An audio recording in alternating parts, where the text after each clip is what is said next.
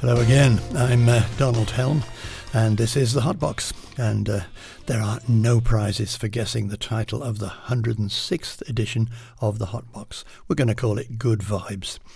It's kind of follow on to the show number 104 that we did about the Hammond organ, and we opined in that show that the Hammond organ was somewhat less of a presence in jazz than it used to be. Its importance seems to have declined. Well, John of Rathmines, whoever he is, said the same thing, and he said it about the vibraphone. That's quite a good point, we thought. So the vibraphone, anyway, was invented back in around 1920 when it became available. It rapidly became a fixture in many dance bands, and eventually it crossed over into jazz. Of course, the dividing line between dance music and jazz was very thin in those days. Lionel Hampton, a drummer by trade, but he wanted to introduce a new sound into his dance band, and he got a set of vibes. So, to get us going, here is Lionel Hampton with his fellow members of Benny Goodman's band, Gene Krupa, and the wonderful pianist Teddy Wilson. Avalon.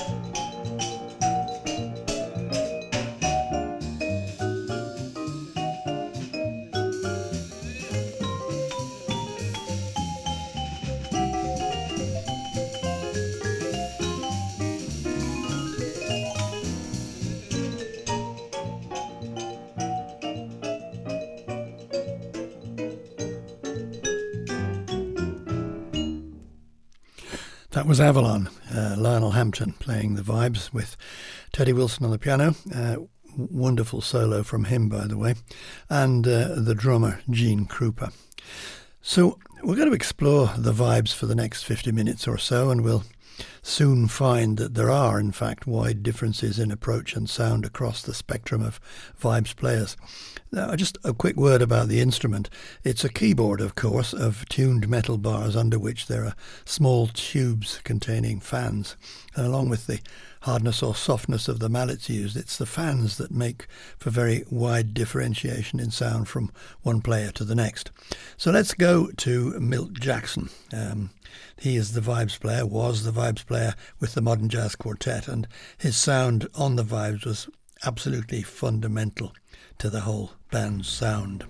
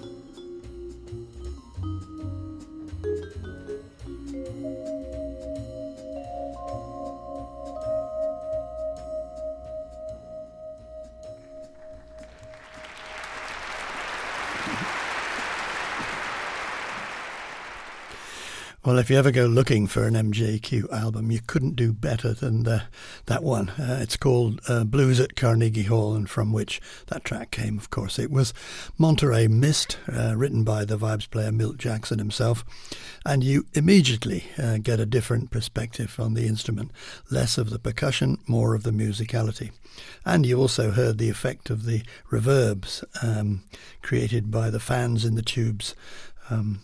You heard that right at the end there. John Lewis on the piano, Percy Heath on the bass, and Connie Kay on drums, the MJQ. We'll move right along the whole line of musicality now and go straight to Gary Burton, who actually retired a couple of years ago. I didn't know jazz musicians could retire, but evidently they do. Burton sort of upended the vibes world when he came along.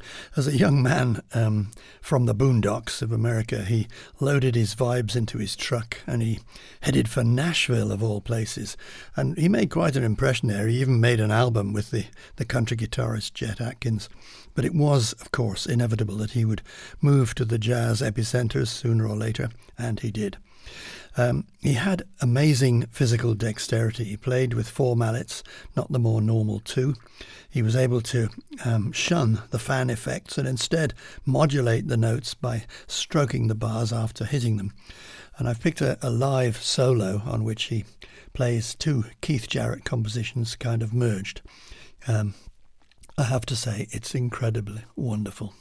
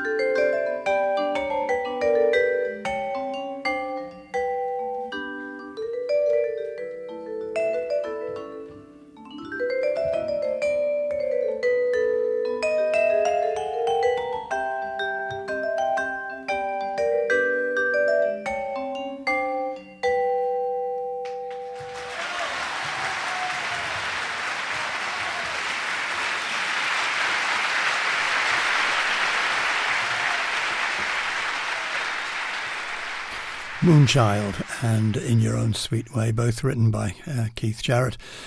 6 minutes of quite extraordinary playing by Gary Burton. A live recording from the Montreux Jazz Festival in 1971, so no trickery, no overdubs. Just one musician, Gary Burton, with 4 mallets. That's taken from the album Alone at Last, on which all the tracks are Burton solo, although he does play other instruments on some of them. Well, let's now go to another modern vibes player. Modern, I say, as in modern jazz, but unfortunately he died recently, Bobby Hutcherson, a marvellous player, quite different from Burton, as you will hear.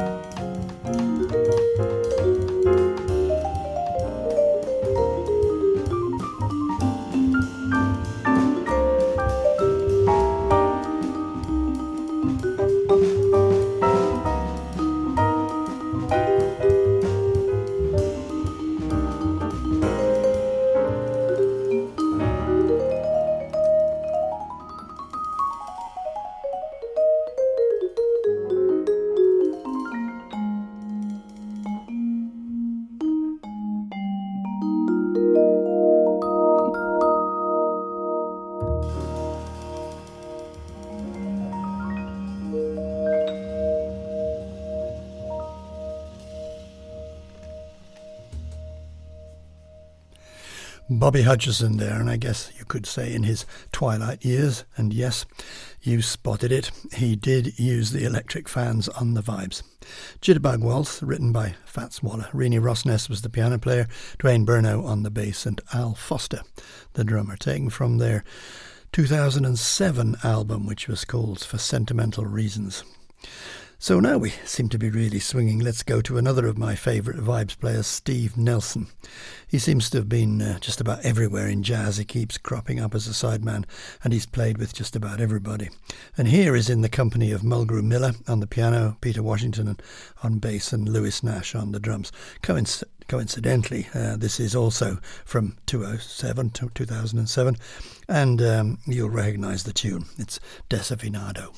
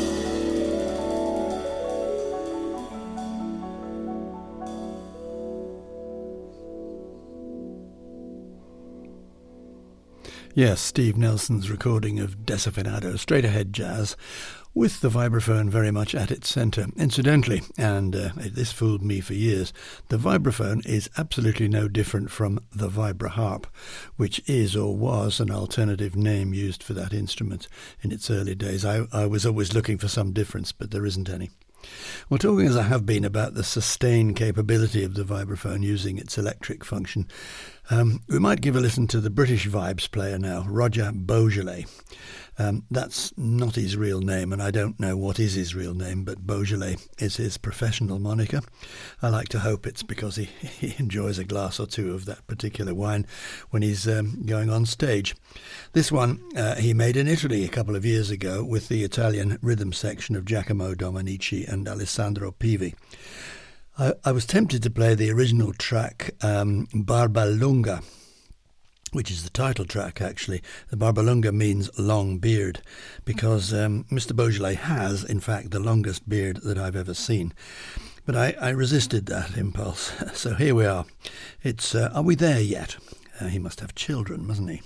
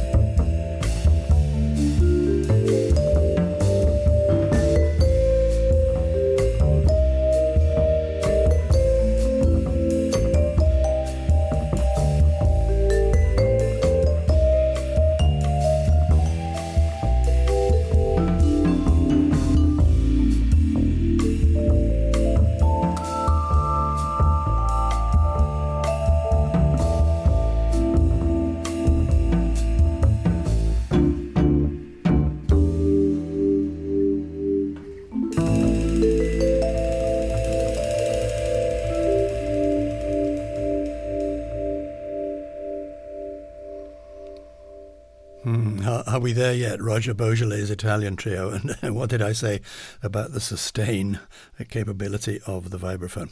Well, we've got a couple of American stars to come on the vibe side. Better get a move on if we're to fit them all in. Let's start with Stefan Harris. This is from an album he made with the pianist Jackie Terrason. We'll play a Randy Weston number. I've always liked it, particularly since I first heard it. It was written, as I said, by Randy Weston back in the late 50s. But it's become a bit of a standard. I think that's possibly because of its time signature. You'll understand when we play it. Here it is, Little Niles.